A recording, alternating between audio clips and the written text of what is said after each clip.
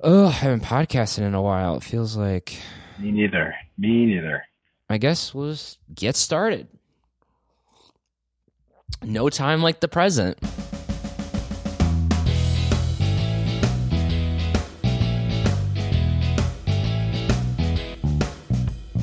Hello, everyone, and welcome to the Cinema Faith podcast for April 2023. I'm your host, Jonathan Butrin, and I'm joined today by the short round to my Indiana Jones, Dan Baker.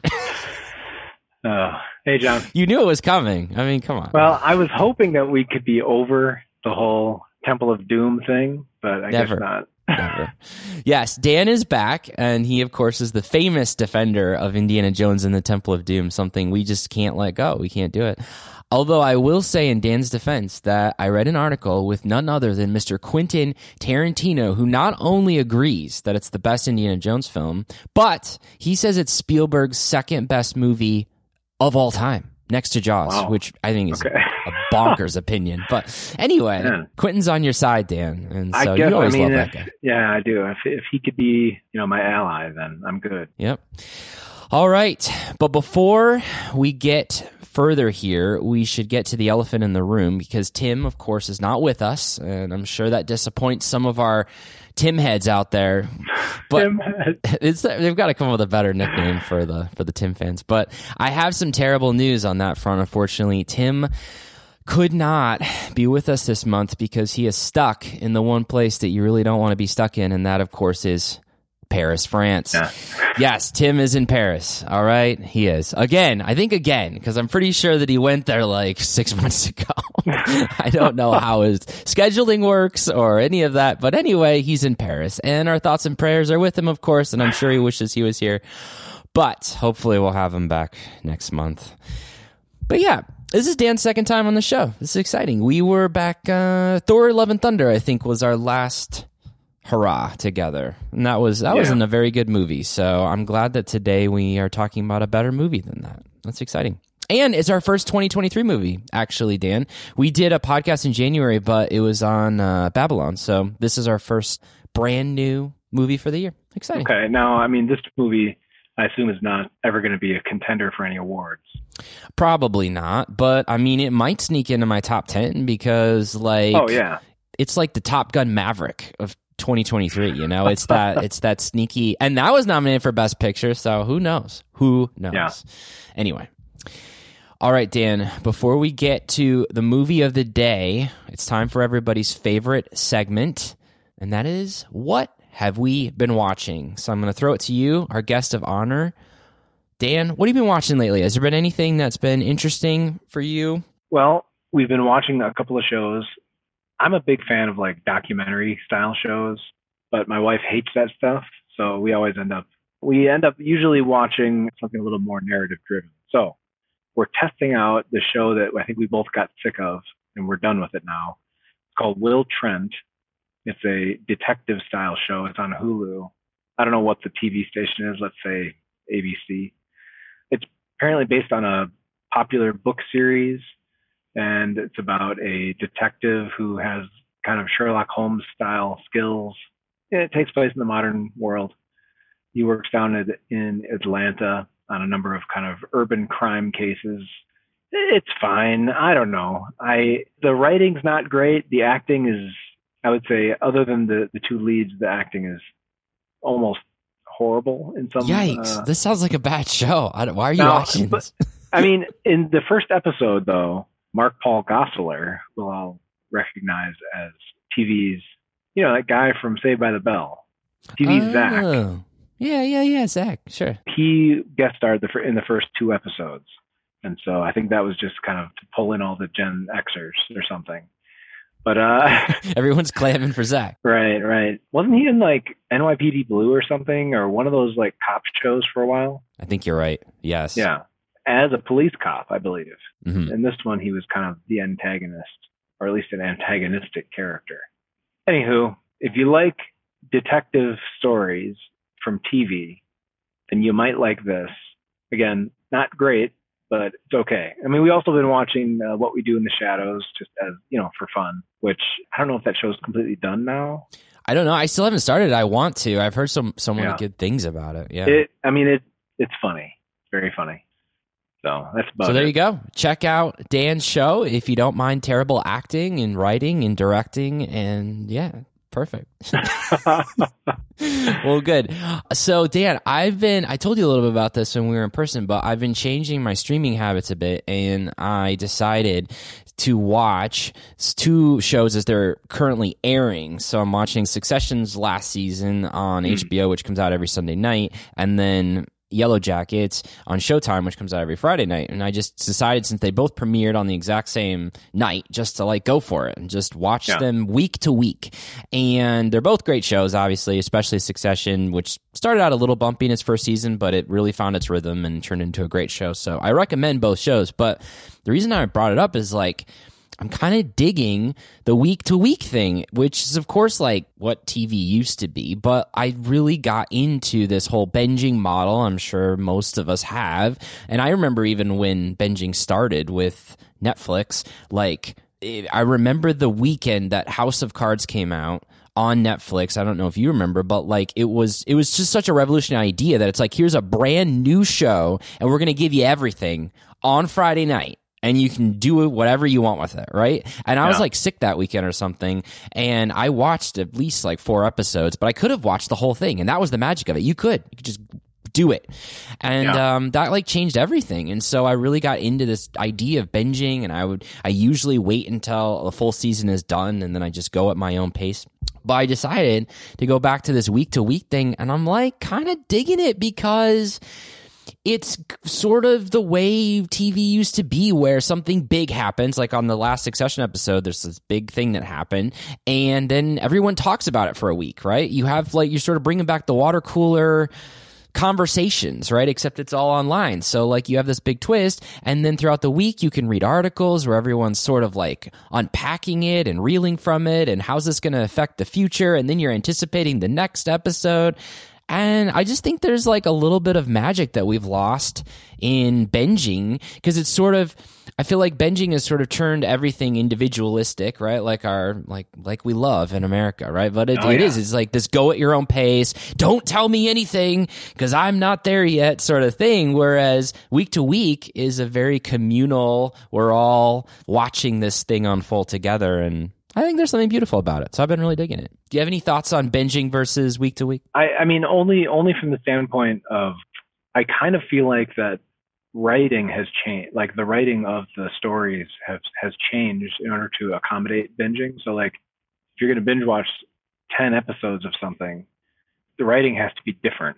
Sure. That's a good point. Yeah. And so I don't know. I think that's something that's changed. I mean, I don't know if I could exactly put it into words. We do also tend to watch things after they're done so that we can watch as many or as few episodes at a time. I've never sat and watched an entire series all at once. Yeah. So I've never done like officially like binged something by the official definition, but I've definitely like maybe over the course of a week, I've done it. I will say one counter argument that I've heard to not doing the week to week idea is that because you mentioned the writing, is this idea that like when you start a show, the writers don't like know for sure like where every plot thread is going, right? They are kind of making it up as they go. And so there are times where that can end up really disappointing, right? Like the last season of Game of Thrones, or Ozark is the most recent example. And then you feel like you've gotten to the end of this thing and you've wasted all this time on a show that ended terribly. And so I heard a guy online that I read his writing, and he made the argument that I would rather wait for the whole show to be done so I know it's worth the journey before starting. And I think that's a pretty valid argument, I guess. Right. Yeah, that might incentivize the writers and producers to plan things a little better. Plan it better. Yeah. I know, because I do think the model is sort of they do the whole season, and then every new season it's like we get together and where are we going? That's my understanding. Now, maybe not every writing room is like that, but yeah. So there you go. Binging versus waiting. We'd love to hear your thoughts, listeners. Write us in. So, all right, Dan, here we go. Let's get to business. So we are here today to talk about a movie, like we said, brand new, 2023 release, our first movie of the year that we're talking about, and that is Dungeons and Dragons: Honor Among Thieves. What a title. It's got a subtitle even. So It's got a subtitle. you know, it's special. Dude, I don't know. I got to be totally honest with you. I did not want to see this movie because it's the title. The title sounds so franchisey and generic and awful. But you invited me with my son, and like our sons are good friends, and so it's always fun hanging out with you. So you invited me, and then I looked at Rotten Tomatoes, and I was like blown out of my chair that this had a 91%. And I was like, how is that possible? The critics really liked this movie, and I was like, okay, maybe it's actually good. So I agreed to come along, but I guess the reason I was most trepidatious is because Dungeons and Dragons, the game, has always kind of been a bit of a churn off to me for a couple of reasons. One, it feels like the people that I've known that are really into it are really into it. Like, it's a big deal for them, right? They're usually getting together every week. They've got their troop or whatever. And if you're not in that world, no matter how much else you have in common, you feel like you're kind of out of the loop of something that's very important to them, you know? Right. And then there's like just a barrier to entry for the game itself, I feel like, because I don't mind complicated games. Like, I like Scythe, you know that. But like, this is different because it's not like you can just go to Walmart, buy the game, read the instructions, and play. You've got to like plan it out. You got to have a dungeon master, and you got to do all this extra stuff. So I feel like the barrier to actually getting into it is hard. You got to pick a character, and that character has to have like 50 steps of like and all that stuff. So anyway, so that's why I've always been sort of trepidatious about the game. And so then a movie about the game, I was like, But before we get farther, I want to get more into the game element of it, because I know there's some other people out there that are probably like me who either aren't very familiar with Dungeons and Dragons or are just like kind of turned off by the fanaticism that's out there. So could you explain for our listeners sort of just a general overview of what the game is and what you like about it? Because I know you've played it and you have enjoyed it as a family. So yeah. Well, let me just hold on a second. Okay, yes, I can tell you about the game. I just rolled some dice. Because that's a big part of the game. And yeah, it's a role-playing game, and it's a tabletop game. And so it was probably one of the earliest fantasy tabletop game. And yeah, I started playing probably in high school, although we were not allowed to play Dungeons and Dragons specifically because this was the 1980s. And in the 1980s, there was something called the Satanic Panic happening. Yeah. And so there are a lot of books being written by the early kind of evangelical industrial complex about the dangers of D&D because, from what I was told, the spells are real. Oh, right? My gosh. Yeah. Now, are the spells real? No, they're not. They're as real as any spell, I guess. You're right, John. You do have to create a guy or a character.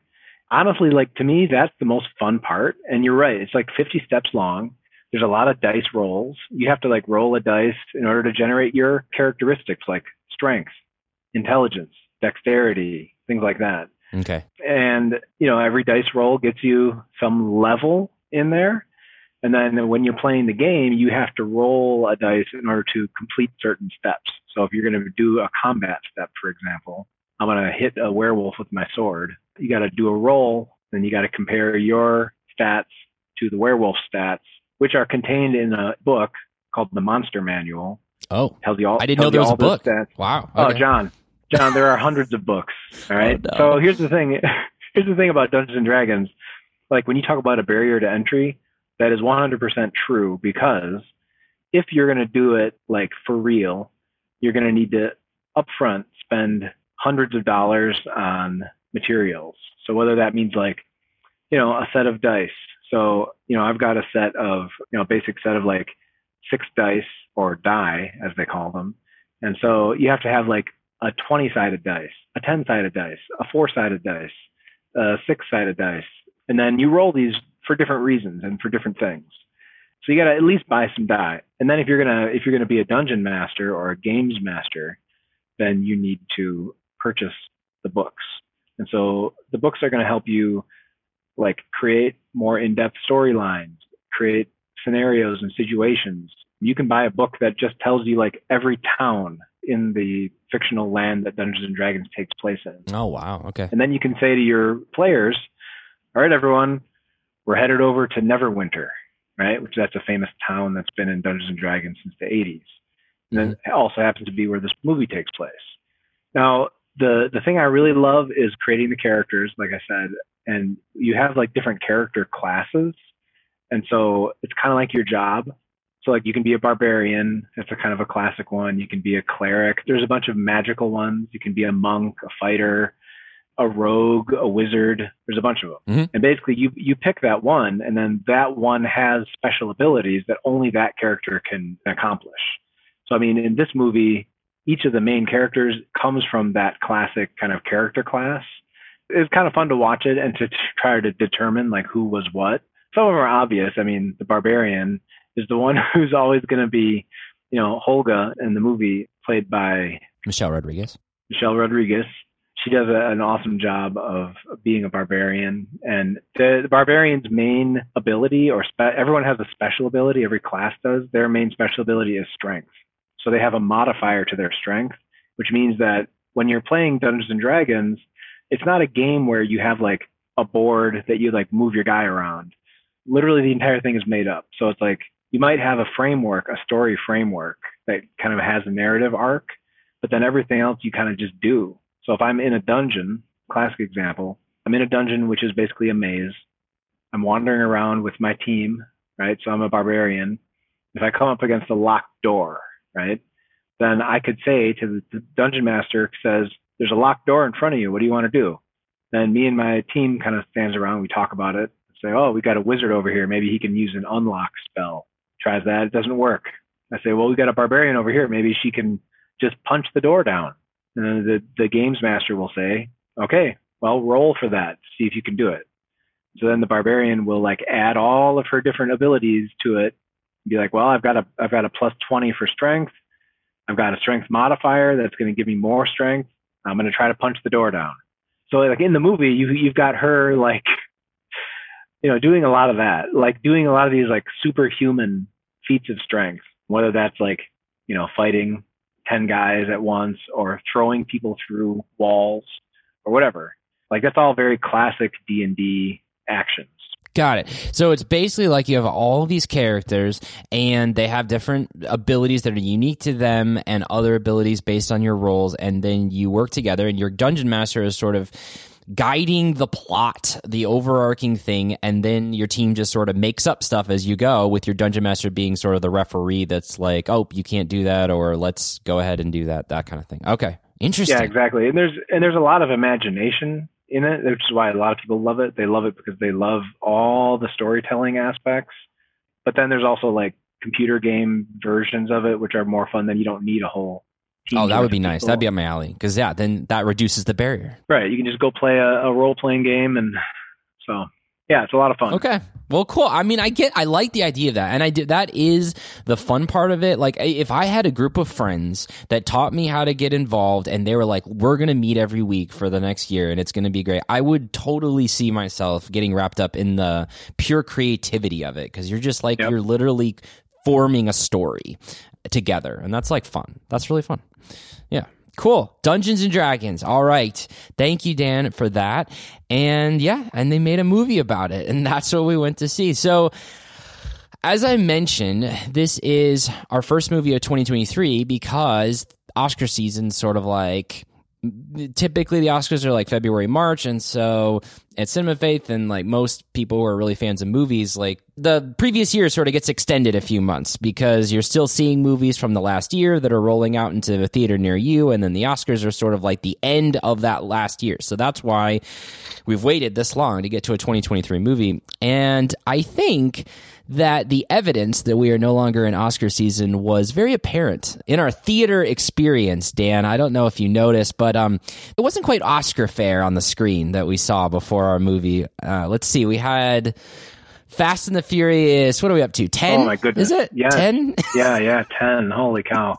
Zero interest in seeing the other 9, by the way. I did see the first one, which wasn't even that great. Transformers 7, that's right. maybe? Yeah, maybe.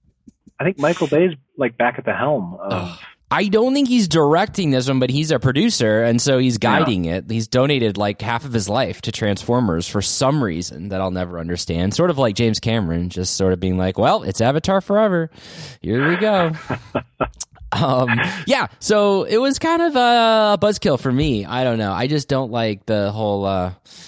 when we're on number 10, number 7, it's like, Hollywood, maybe we could try something new. Like, I think it's okay if we just go with some... There's just so many other good original stories to keep going back to that well over and over again. I'm even over, like, Star Wars and Marvel these days. I just, like, I'm done. Like, we've done it. We've done everything you can do in these universes, and now it's time for new stories. That's just unfortunately, me. I think this Dungeons and Dragons movie is probably the first in a franchise. Yeah. I mean, this is the 50th anniversary of Dungeons and Dragons, of its founding in 2024. And so I think what they're planning on doing is this, expanding this world. You got 50 years worth of stories to tell, and you're in the Marvel realm at that point.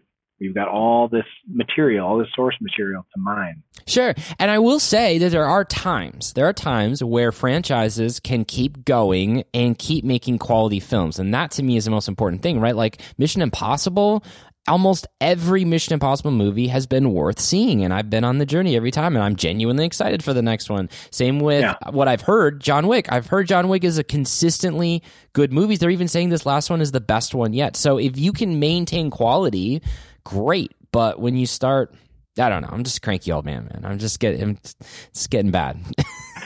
I mean, I will say that Sylvester Stallone's Rocky series, right? I mean, now it's like moved into the Creed era. I mean, honestly, like he built a franchise out of original content that he initiated. Like he wrote and directed the first Rocky. So that was like something from his heart, and he's built this whole world, which I'm impressed by. That is impressive. And Rocky IV is the best movie ever made. So I mean, Rocky IV is pretty good. It's the Temple of Doom of Rocky movies, really. If he dies, he dies. God, I love that movie. You get those Russians. We're gonna get them. If I can change, we can change. Yeah, it's good stuff. Okay, yeah, so there were trailers, and they were bad, and I was very depressed. And then, to make matters worse, after we got through that slog, then we have to get to... Well, first of all, there was like that weird Dungeons and Dragons teaser. I don't know why there's not a projectionist that is like understanding that we don't need this, but like literally right before the movie started, there was like the kind of thing that would have come out 6 months ago to get you excited that Dungeons and Dragons is coming soon someday, and like mark this on your calendar. That's what it felt like. It was like a dragon kind of breathing fire for 2 minutes, and then it was like Dungeons and Dragons. But like literally, we've already bought the ticket. We're here. Like, I don't know. Right. What are you getting us excited for? Yeah, I wasn't sure if that was supposed to be like part of the movie initially or what they're doing, but yeah, right. Weird. And then the cherry on top, of course, is the cast roundtable where they thank us for coming, which has literally become the most annoying thing on planet Earth to me. I have no tolerance for it anymore. It was one thing when it was, hey, COVID happened. Thank you for, venturing out with your mask to the theater today. Like, I get that. Like, you're welcome. It's scary out here. But now, like, when we're past this, it's very annoying. And I don't know if you noticed, but like, I like covered my ears because it really bothers me. Like, it's a visceral thing. And the reason is because like, it really like takes me out of the movie. Like, I don't want to see you as a real person with an Australian accent, and then 10 minutes later have to see you in character. Like, my brain just like explodes. Like, I can't do this right now. So it hurts me. Well, and you could definitely tell Hugh Grant was not real happy about the whole situation. So. Oh yeah, that guy is such a curmudgeon. I love it. Yeah. So not a fan of that. But anyway, all right. So we finally got to the movie, and we're finally going to talk about it. So why don't we do a little plot overview here for people who want to kind of follow along. We've already given you a backstory of the game. So, Dan, do you feel comfortable breaking down just general overview of what the movie is about without spoiling too much? Although we don't care about spoilers anymore. Yeah, well, we'll have to. We've already said eventually spoil it. Yeah. Yeah, sure. I could take a crack at it. So we got a. Yeah, go ahead. Well, Edgin, played by Chris Pine, right? Right. We first meet him, and he's in prison with his friend and caretaker, who you already mentioned, Holga, played by Michelle Rodriguez. So we meet them in prison, and we find a little bit about their backstory. Go ahead. Right. So they're in prison when we meet them. They are adventurers that are kind of down on their luck, and then they escape from prison, and that kind of like sets off this quest with a series of side quests, which again is very Dungeons and Dragons-y. There's never just one thing to do. There's like one main thing, and then there's like 50 side things that you can do. So the movie really follows that format. You know, they want to go and rescue his daughter, but there's a bunch of obstacles in their way, and they have to do a lot of side quests and build a little team, kind of a mix of different characters with different abilities to go on these quests and recover some magical items and eventually, you know, try to fight the big bad. So, I mean, it was like a very classic kind of action adventure fantasy story. Yeah, especially since you got like this team that doesn't quite fit together, but somehow they're going to use their differences to make it work, right? You've got this magician who's not very good at magic named Simon, played by Justice Smith, and you have a druid who I literally didn't know what that was, but I gathered from the movie that it's someone who can take the form of appearance of a human and an animal. Is that basically what a druid is? Sure, yeah. They have essentially nature magic. Okay. So in D&D, different magical characters use different magic systems. So the druid has nature magic, and yes, their most famous ability is to adopt different animal forms. Gotcha. So yes, the druid is Doric, and she's played by Sophia Lillis. And then, so you got Simon, Doric, Edgin, and Holga, and they're all team up to rescue their daughter principally, but then there's, like a bunch of side quests that happen, like Dan said, and eventually the main villain of the movie, I should say, is Hugh Grant, who plays Forge, and he is sort of like this megalomaniac who has kind of captured their daughter to an extent because he's whispered a bunch of lies about her parents to her, and so he sort of turned her against them. So he's kind of the main baddie, and then there's also this like sorceress woman that is his right hand evil accomplice that is sort of controlling things and using him, but he thinks he's using her, etc. So yeah, that's the movie. And so this merry band of people who are very different from each other and don't even really like each other at first have to find a way to use their skills and, you know, save the world. Yeah, I mean, the tone of it just totally reminded me of like classic 80s fantasy stories that I grew up with. I mean, like The Never-Ending Story, Labyrinth, The Princess Bride. It just has like this feel where it's just like, I mean, very family friendly, super fun, and like a comedy fantasy.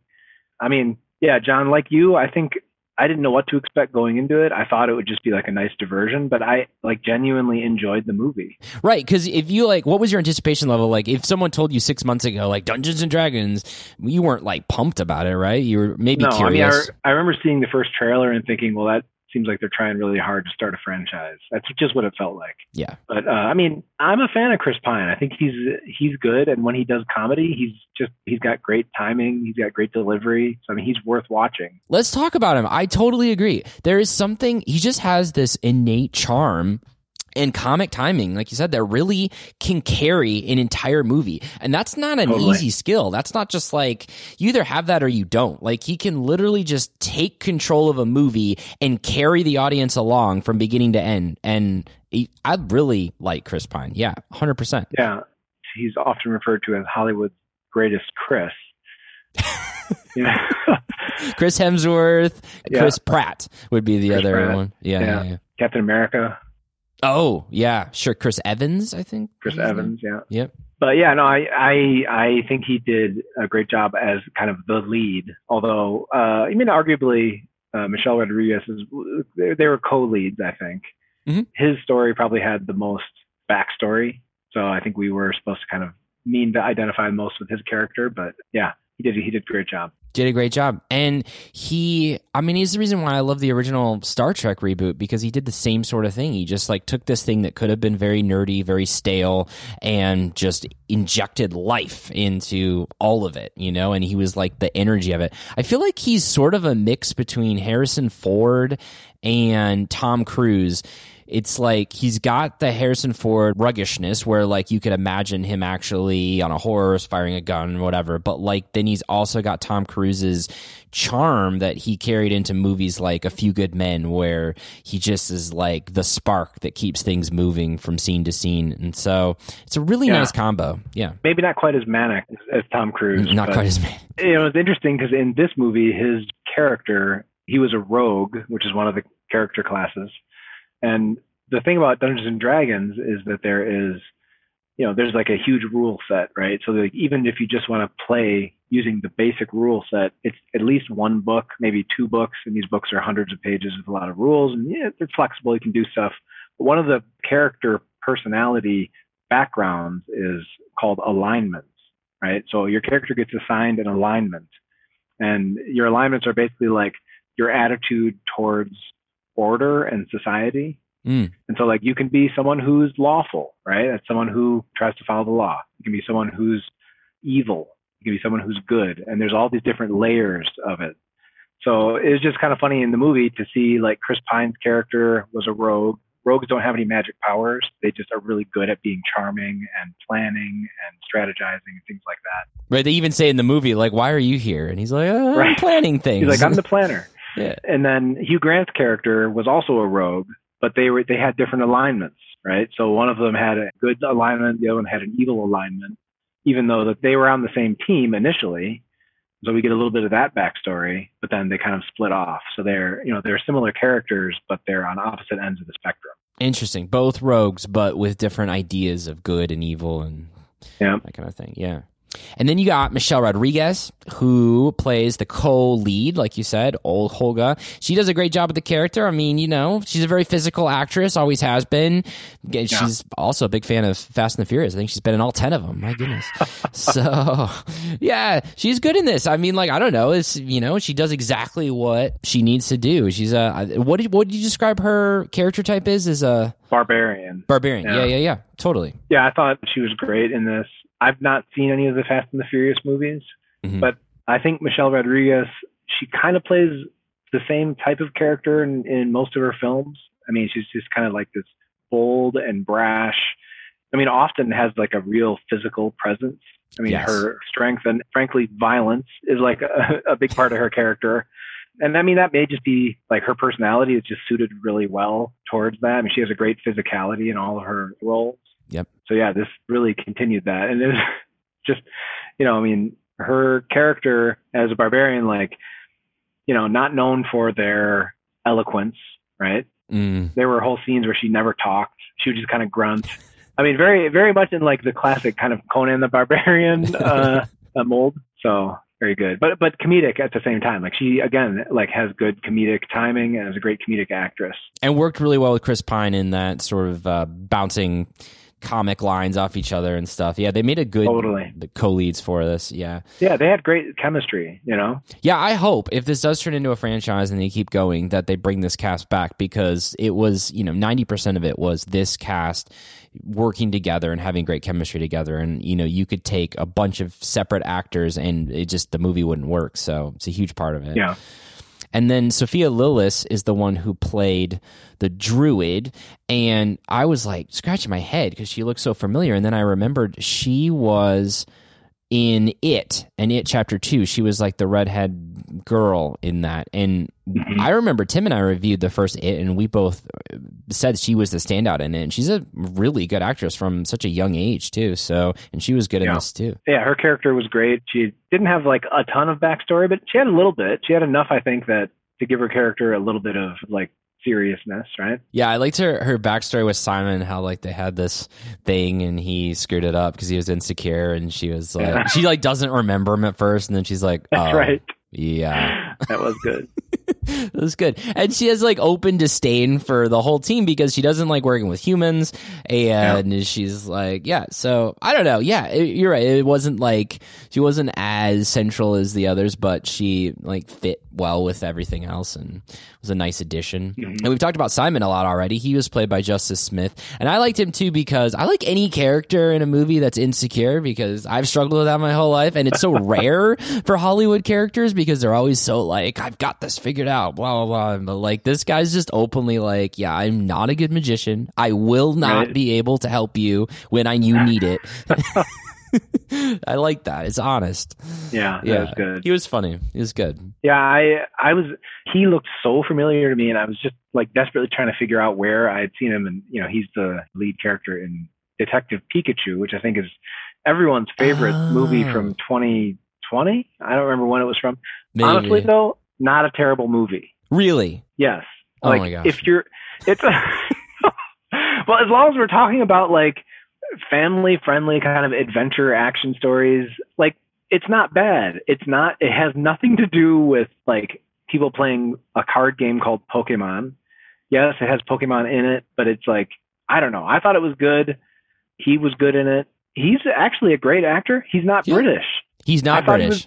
No, he's not. He's an American actor. So I guess I imagined he was too. Accent. Yeah. A great accent in this. Again, like real young guy as well. I think he's got theater background. He was also in, what's it called, The Get Down? I didn't see that. Netflix series. Okay. I think he had a lead role in that. And from what I read, he has done some, what's that acting style that everyone hates? Oh, method? Yeah, he's done some method work. Yeah, I think in that one in particular, he like moved to New York to live in like, he was essentially squatting in New York because that was what his character did. So he wanted to like see how that felt like. I think it's so funny because like I think method like whatever works for you. I don't mind method acting all, but some people, you're right, really hate it, especially other actors who don't do it. Like there's all this drama on Succession because Jeremy, I forget his name. The guy who plays Kindle, he's a method actor, and like Brian Cox, he like openly disdains his process, and it's just like, you don't need to do that. Like it's annoying, and you don't need to do it. And Kieran Culkin is the same way. He's like, I was talking to him, and he was like, yeah, man, it's like we each go to our corners, and then we come out and battle. And Kieran Culkin's like, it's not a battle, it's a dance. And he's saying this in interviews. I feel so bad for the guy. It's like, just let him do his thing. It's fine. Anyway, but yeah, method acting. I didn't know he was a method actor. There you go. Justice Smith joining the ranks. And last but not least, we have Mr. Hugh Grant. Man, what can you say after all these years? The guy's a legend, Dan. Love the guy. Yeah. What's funny about him is that he started out in his career playing all these sort of like really charming, nice, bumbling British people, in like Notting Hill and Four Weddings and a Funeral. And then he came out with About a Boy. And I remember when that came out because people were like really shocked because he played this very self-centered, like selfish dude. And then you found out in the interviews, like his friends were basically like, yeah, that's pretty much more how he actually is in real life, which totally tracks. Yeah, definitely. I thought he was good in this. A couple of the reviews that I read kind of, maybe listed him as kind of the weak link in the cast, but I don't agree. I thought he was great. And I mean, again, like that charming kind of humor that he was known for at the beginning of his career, he still has that, even though he's a bad guy, you almost root for him to change, to not quite be the bad guy. And I guess technically there's someone even worse than him pulling the strings. But sure, right. The sorcerer's just like evil, but that's what makes him different, right? He brings that sort of like roguish quality. So like even when he's talking, he's doing things that are not good, but you're still kind of charmed by him in some way, and you're like, oh, he's kind of fun, but like also evil. Like I love that. And only Hugh Grant really could do that sort of duality. So I thought he was perfect. I can't believe people said that. That's crazy. Yeah. All right, let's move on and talk about some writing and directing. Dungeons & Dragons was written and directed by two people. One of them is primarily an actor named John Francis Daly, who's been in a lot of TV shows and movies, but the one most people will remember him from is Freaks and Geeks. He played Sam Weir in that show, and if you look at his picture, you'll remember him if you watch that show, which you should, because Freaks and Geeks is a classic. Only one season, tragically, but a great show to revisit. He was the geek, right? Or was he the freak? I don't know. I don't know. But he was great in it, and here he is. He's writing and directing and still acting. So, and then the other director is Jonathan Goldstein, who's done a little bit of acting, but mostly directing. And their biggest credit so far is this movie called Game Night, which came out in 2018 with Jason Bateman. And I remember watching that. Did you ever see it? I don't think so. Doesn't sound It's familiar. good. It's genuinely funny. It's a fun ride. Like, it's one of those comedies that actually, like, the humor stays all the way through, and there's also, like, you know, a fairly decent plot to it. Like, we watched that on our, like, wedding anniversary or something, me and my wife, and it was actually, like, a really genuinely good movie. So, yeah, that's their biggest credit so far, and here they are. They're back. I will say there is one other writer that did help write. His name is Michael Gilio, but he doesn't have a lot of credits, so we're just going to ignore him and pretend that he doesn't exist. So, Dan, what did you think of John Francis Daley and Jonathan Goldstein's writing and directing? Like, how they sort of handled this material? What did you think? Yeah, I thought it was great. They did a great job of making all of the characters, even with just a broad brush of kind of a backstory for each of them, giving them all something that you really cared about. And then, you know, the direction, I think, shows through in the actors' performances. Mm-hmm. They were all funny. They all had great chemistry with each other. I mean, honestly, there was it wasn't a bad performance in the batch. So I think that, you know, owes a lot to the directors.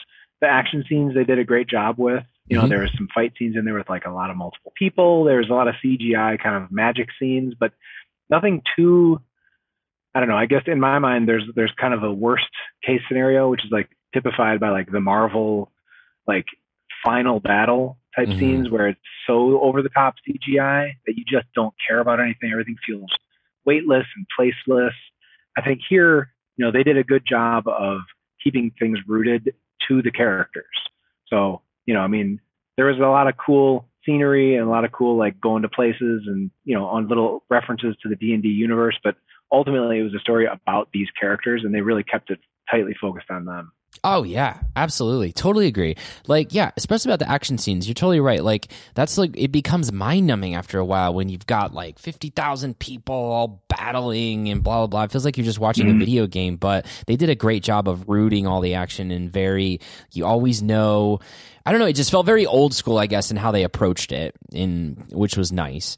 And I think the pacing was tremendous. Like, they just really, everything moves, and it's just so, like, you're never bored. You're going from one thing to the next, and and then you combine that with Chris Pine, who just has this ability to keep things moving with his charm and charisma, and it's magical. It's great. Yeah, the pace, totally, you're right. I mean, I get sick of movies if they don't just get to the point. Yeah. So, I mean, a slow burn. I'll watch a slow burn every now and then, but it's not my preferred. I do love a good action movie. But yeah, they did a great job with this one. I don't know. I mean, I kind of felt like there's not a lot of fat to trim, honestly. Like, I think it was, and it was 2 full hours, I think. I think so. Yeah, 2 hours. Yeah. No, it's actually a little bit more. Honest, I think the runtime, because I remember looking it up before I went, was 2 hours and 14 minutes. Does not feel like that at all. No. Flies by. Yeah. Yeah. Even like there's like side characters and things like that I think were done really well. Right. Like the cameo from, what's his name? The short guy in the movie that's like a famous actor that was in. Yeah. I recognized him. Like, I recognized him and I thought, I know who that guy is, but I don't remember. Bradley Cooper. Yes, Bradley Cooper. There you go. There you go. He was so funny. I loved it because I'm short in real life. If anyone doesn't know, you can't tell by my voice, but I'm about 5'5", and so yeah, you know, here's one for the short guys. And he was getting all these tall, good ladies. It's like, there you go, man. There you go. Yeah, that was good. Yeah, and I like the tone of it too. Like speaking to the writing, like it had a really nice balance of being kind of silly and irreverent while also actually telling a story that you care about with real stakes, you know? Kind of felt like the first Guardians of the Galaxy in that way, where you genuinely care about these characters and you care about what they're trying to do, but at the same time, there's these moments where they can kind of step back and be like, this is all silly and we're just kind of all having a good time. And it had that kind of tone, which was great. I think that is a apt comparison, you know? The other comparison I thought of after we got out of the film was, if you take like all the funny parts of all the Lord of the Rings movies and make them one movie, That's kind of what this was. You're right. Because like there is like these weird little funny scenes in Lord of the Rings that maybe didn't quite fit the overall tone, but were enjoyable. This is like that, you know, but like times 10 for a whole movie. Well, it's like a mishmash of everything, right? It's like a little Lord of the Rings, a little Harry Potter, a little Indiana Jones, some Gladiator. He's like, let's take everything in pop culture from the last 20 years and sort of make it into one little tidy package. Just how it felt. And it works. It just worked. I don't know if it's sustainable over a franchise. Maybe. Right. You got to get good writers, I think. You got to get good directors throughout. You can't just cheap it out. Keep that good cast coming. But and it was accessible, you know, for all the people who would be turned off by the Dungeons and Dragons title. Like, you can go into this as a total newbie and they hold your hand and it is totally fun. So I appreciated that. They don't ever say the word dungeon, I don't think. You're right. There is a dragon in it. There's a couple dragons. A fat dragon. That was so funny. He was like not your typical dragon. This is not Smaug. Right. All right, Dan. Well, anything else you want to talk about before we move on to themes? I mean, when I was growing up, we lived in Lake Geneva, Wisconsin, and that is the home of Dungeons and Dragons. So the founder of Dungeons and Dragons, Gary Gygax, lived in Lake Geneva. He grew up there. He invented Dungeons and Dragons there. And when I was a kid in the 80s, my dad would take me and my twin brother to the barber shop to get our hair cut. And right across the street from the barber shop was the Dungeons and Dragons store. And at the time, it was the only Dungeons and Dragons store in the world because it was just kind of a local thing. And again, we weren't allowed to go in because the spells were real. But my dad thought it was awesome. He loved the idea of like tabletop role-playing games. And so we would walk across the street when we were done with our haircuts. We'd go sit and then we'd go stand in the picture window.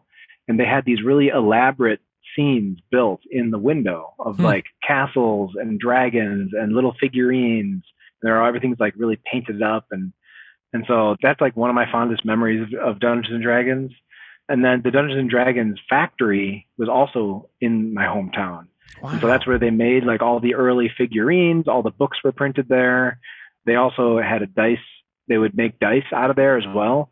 And so my dad, you know, I mean, this was back when he was a young guy and he worked not too far from there for the local gas company. And so he'd have to go past the Dungeons and Dragons building on his way to work.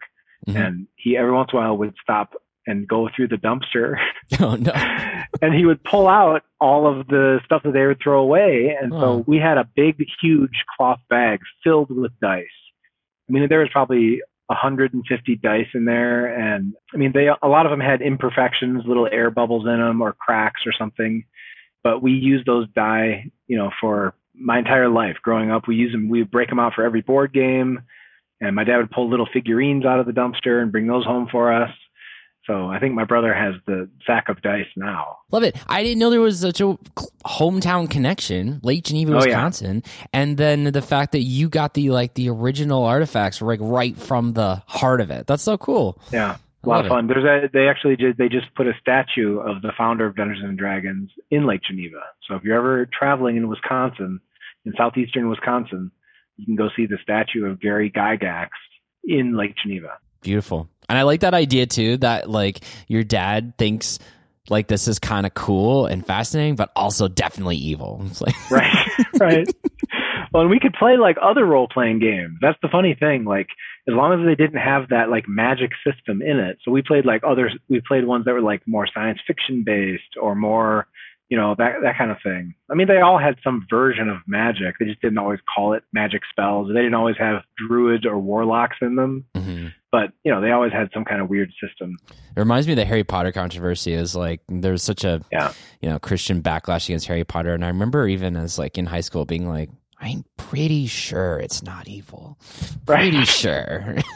All right, let's talk about some themes. So what are some themes that stood out to you? And Tim's not here this time, so we can get really Jesus-y. I'm just kidding, Tim. Tim's like a reverend, like, for crying out loud. That sounds mean. I'm just saying the thing with Tim is that he gets really he cares a lot about the director's intent, and God bless him. That's good. That's important. So whenever I get to like, this is like Jesus, he's like, I don't don't think the director meant for it to be like Jesus. So like, I know, Tim, I know, but we're still going to go there. So let's go. Well, I don't know. I mean, I don't know if I have anything directly to say about that, but okay. Well, what do you got? So, I mean, I think that one big theme, and maybe it's the biggest theme, is family, right? So, we've got our lead, Ed or Edgin. He's kind of the dad, right? So he had a wife. He and his wife were very much in love. They had this baby girl together, and then his wife was killed by some evil wizards. And so then Ed had to figure out how to raise this baby by himself. And so then we're introduced to the character of Holga, the barbarian, who essentially just shows up at the tavern where Ed is kind of drinking himself into a stupor, trying to figure out what to do with this baby. And so she and he become a family with this baby. I mean, he explicitly says, we were like siblings, right? Mm-hmm. So they don't have a romantic relationship. They're not a husband and wife, but they are parents to this little baby, and they raise her. And so, we don't see the ensuing years. There's a couple of scenes, like Rocky training montage style. We see, some of the baby like growing up, and then the bulk of the film takes place when she's probably, 12, 13, something like that. Yeah. So, over the course of her life, she knew her father and she knew Holga the barbarian as her mother, essentially. And so, like, you have the story of these two parents who are trying to reclaim their daughter. But then to kind of throw a monkey wrench into the whole thing, Edgin discovers that there's a magical artifact that can bring his wife back from the dead. So, he's trying to recover this artifact, and his goal is to get his daughter back, then to use this artifact to bring his wife back from the dead so that they can be a family again. So then he has to kind of make a tough decision regarding that. I mean, we can spoil it. We can spoil it. We spoil things. Why are you listening to an hour-long podcast on a movie if you don't want anything spoiled? That makes no sense. Yeah. So, I mean, that kind of brings the entire thing full circle when Holga dies and he has to decide. To me, like, that was a very effective, talk about the writing, that was a very effective line where he said, I wanted to bring back my wife, but Holga is your mother, right? So it's like to this girl, she never knew her birth mother. And so for him to bring back this woman that in his mind, he's justifying, like, I'll bring her back. Your mom's going to be back in the picture. We're going to be a family again. But the girl wouldn't know her as a mother. She would just know her as a stranger, essentially. And he realizes that, I want to bring back my wife because I love her and my own kind of selfish desire. But what's better for our family is for you to have the mother that raised you. Yeah, and it's also would have been a bit of a selfish decision from his wife's perspective, because they even make a reference to the fact that, in this universe, she is passed on to another dimension or a plane or something. So you'd be kind of forcing her back into this thing just so that you can have your time with her, and how would that affect her? So it's a very unselfish choice that he makes, and it's very beautiful. It was moving, genuinely. Yeah. Yeah, it really was. And so I think family was like a huge theme. You had other characters that were kind of dealing with similar things. I mean, Holga had been rejected from her tribe because she decided to marry someone who was outside the tribe, right? And then her husband rejected her. And so her husband essentially issued a divorce, or however it works in the D&D world. But throughout the film, she's still trying to come to terms with that and deciding kind of, where is she finding that kind of intimacy, So again, I really appreciated the fact that they didn't try to make the two leads into a couple. Yeah.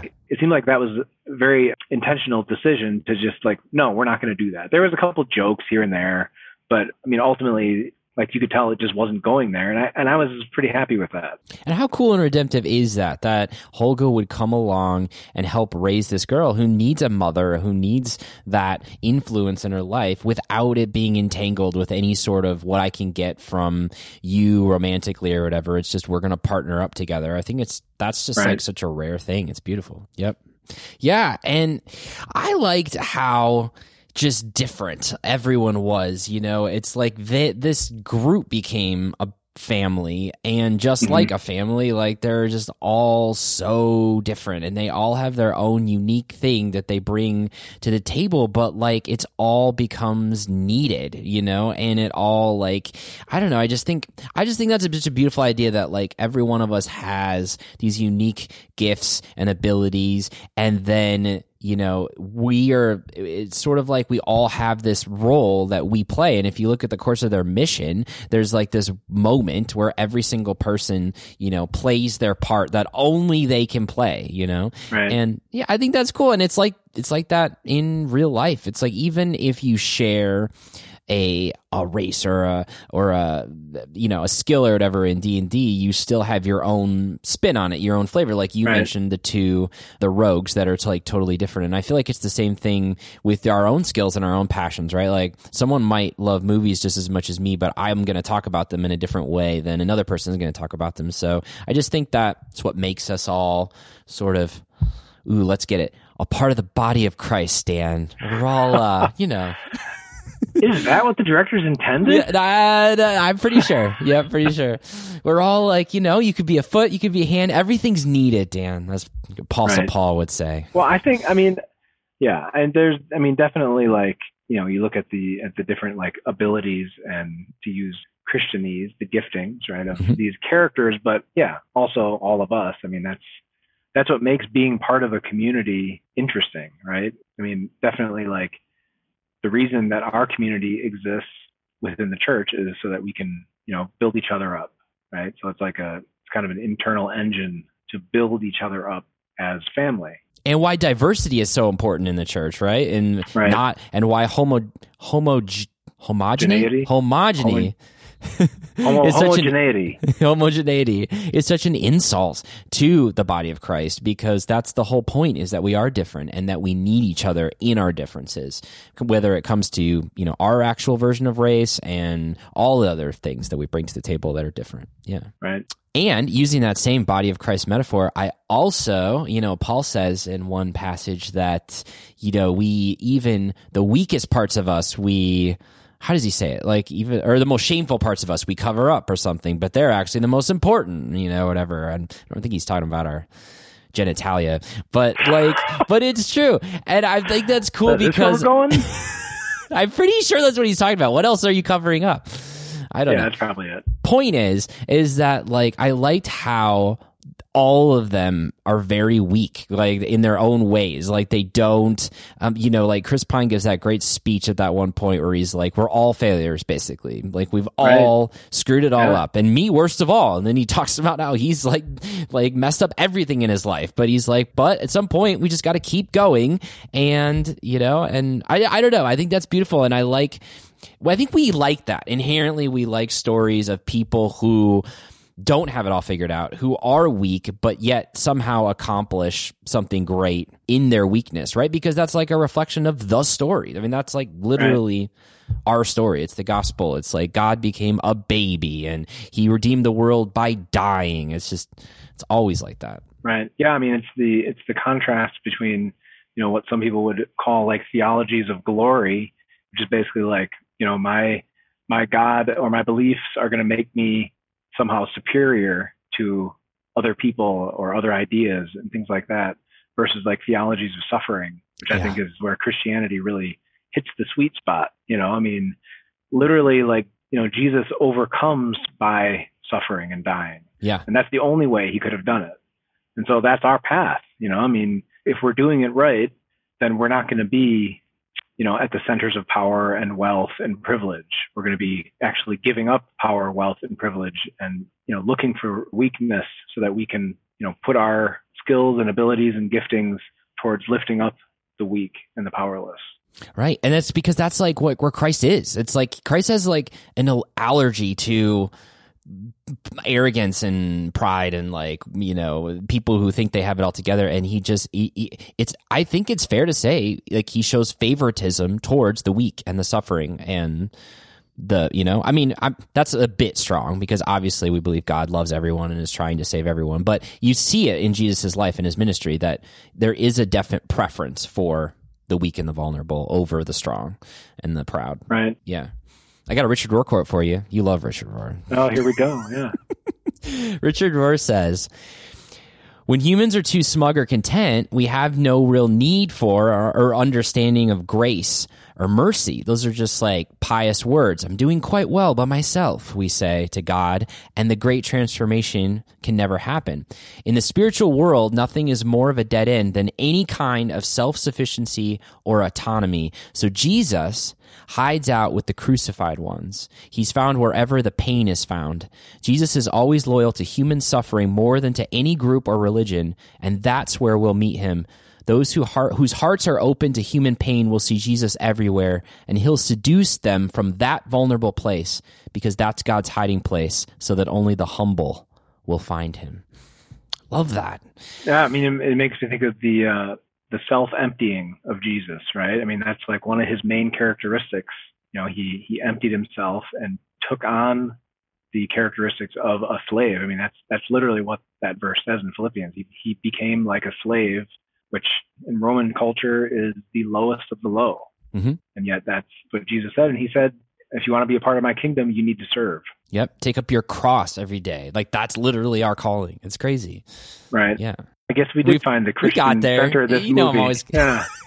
Tim would never allow this. Shut it all down. No, I love it, man. This is like a Christian movie, Dan. This is what I'm saying, man. It's like you got all this truth pouring through, and then what do they do in the end? They defeat evil, this evil witch person. They take back their daughter, and then they give all the money to the poor. Like, why can't this be the template for Christian movies? You don't need some big conversion scene. Just like, right. This is truth. It's great. I love it. Yeah, it's true. I mean, it's sometimes looked down on as almost naive or immature to look at Christianity as a cosmic story of good versus evil. That's still how I look at it. I mean, that's probably why I was such a big fan of Star Wars as a kid. Yeah. Because it's that cosmic story of good versus evil. And, you know, Dungeons and Dragons plays right in that same pool. You know, I mean, you've got all these great evil figures and, you know, got good guys trying to make it right. So a lot of that carries through. There you go. Beautiful. All right, Dan, it's time to wrap this train up. What are your final thoughts on Dungeons and Dragons Honor Among Thieves and your letter grade? Yeah. Final thoughts. I feel like I've said everything I need to say. That's okay. I mean, again, I think it's a movie that's definitely worth seeing, especially if you're looking for like a fun family film that's not animated. It's got all the right blend of adventure and humor. And if you like genre stuff, it's got the fantasy in there. It plays with your expectations, but it's not so like overly sophisticated where they're pulling all these kind of meta tricks on you. Yeah. It's just a fun film. So even if you're considering it, even a little bit, I think it's worth going to see. And, you know, why not go see it at the theater? You know, I mean, I've heard that the movie stars love it when you come to the theater and see it there. And thank you personally. And you'll be a hero for doing so. Yeah. Great. What's your letter grade? I think I'm going to give it an A-. Sure. There you go. I honestly, there's not a lot that I would say is bad about it, that I would say this needs to be cleaned up or tightened up or anything. I mean, maybe you could chop a minute or two out of it, but yeah, I'd give it an A-. I would definitely watch it again. And for me, like that's saying a lot. I don't like to rewatch movies because once I know the whole story, it's kind of boring, but I would definitely watch this one again. It was that much fun. Yeah, perfect. Hey, man, I agree with you. I think it was like the perfect movie to kick off this new year. And I mean, we're not like technically in the summer movie season, but this felt like exactly the kind of summer movie that I love, like from the past, you know, like before everything got so superhero-y. These are the kind of movies. I mean, I guess you could call this sort of a superhero-ish film, but it just feels like kind of an old school summer movie, and it's not, you know, Transformers 7 and Fast and the Furious 10. It's just like good popcorn entertainment, and I, you know, had a bucket of popcorn, Dan, and nachos and M&Ms and a cherry Pepsi, and it was just a great fun 2 hours at the movies, and you should go see this in the theaters. Yeah. And honestly, like, so our sons that we brought along they're older, like they're 15. Mm-hmm. they've already been ruined by the world. But I would say that, like, my son, he was like, I loved that movie. He said that was one of the best movies that he's seen. Yep, mine too. Yeah, so I mean, it's definitely, like, it's appropriate for young kids, but I mean, teens will like it too, I think, unless they're extremely cynical. Which probably both ours are. But anyway, they still liked it. And it's fun. It is fun. And, like, I hate how... Yeah, because, like, we saw the Mario movie the other day, which... Did you know? Didn't like it. Sorry, didn't like it. But, like, so that got bad reviews, and, like, my son was like, oh, did the critics not like it? Blah, blah, blah. And he's like, well, the audience score is fantastic. And he's like, you just don't know how to have fun. And I'm like... I do know how to have fun. This is fun. Like, Dungeons and Dragons is my kind of fun. It's the kind of fun where you don't have to leave your brain at the door, where it's not like mind numbing. It's like I think I made this metaphor with Tim on a podcast recently, but it's like shoving, a handful of candy corn in your mouth is fun for 5 seconds, and then it's not fun. That's how the Mario movie was to me. But this is I do like candy corn. But... No, you do. This is like the kind of fun that you don't feel guilty about afterwards, that you just really do have a wonderful time with whoever you went with. So yes, go see this movie, go see it in the theater. Like I said, I think this is the Top Gun Maverick of 2023, and that no one expected anything of this movie, and it's genuinely a delightful experience. And I, Dan, am also giving it an A-. I think that's exactly the right grade. Wow. I know. Look at that. Okay. So we agree for once. We agree for once. We did not agree on Avatar 2, but we'll save that for another day. Dan liked that movie, and I thought it was horrible. Anyway. Well, all right. I'm not going to try. We're not going there. My score on that. Anyway, that'll be next time. All right, there you have it. The movie is Dungeons and Dragons: Honor Among Thieves. It is playing in a theater near you, and go see it in a theater near you. Get some popcorn. Get your nachos. It's summer movie time, baby. And, enjoy it, because, once fall comes again, it's going to be all R-rated, serious schlock for 5 months. So you better enjoy this movie. All right. So, Dan, hey, thanks for coming, man. I really appreciate you filling in. Once again, you did it on short notice, and I really appreciate you. I know our listeners love listening to you, so thanks for making the time for us. Yeah, it was a lot of fun. I love coming on the show. So I appreciate that you guys shout me out. And I consider that to be a badge of honor. So. Aw, that's nice. And, you'll be back soon enough. Tim will be, in some other hellscape like Italy or Ireland someday soon. And you He's can already just been to Italy once this year, hasn't he? Oh, he'll go back. He'll be back in 3 months. It's all good. We're going to Spain next, maybe. Yeah. I don't know. Yeah. It's good. What a life. All right. So, all right, Dan. Hey, thanks again for coming. And next month, we will be back, should be back to our normal rotation. Tim should be back in action. And we don't know what we're going to be reviewing next, but hopefully it'll be another fun movie. That's my hope anyway. So until then, keep the faith, my friends, and we will see you next time.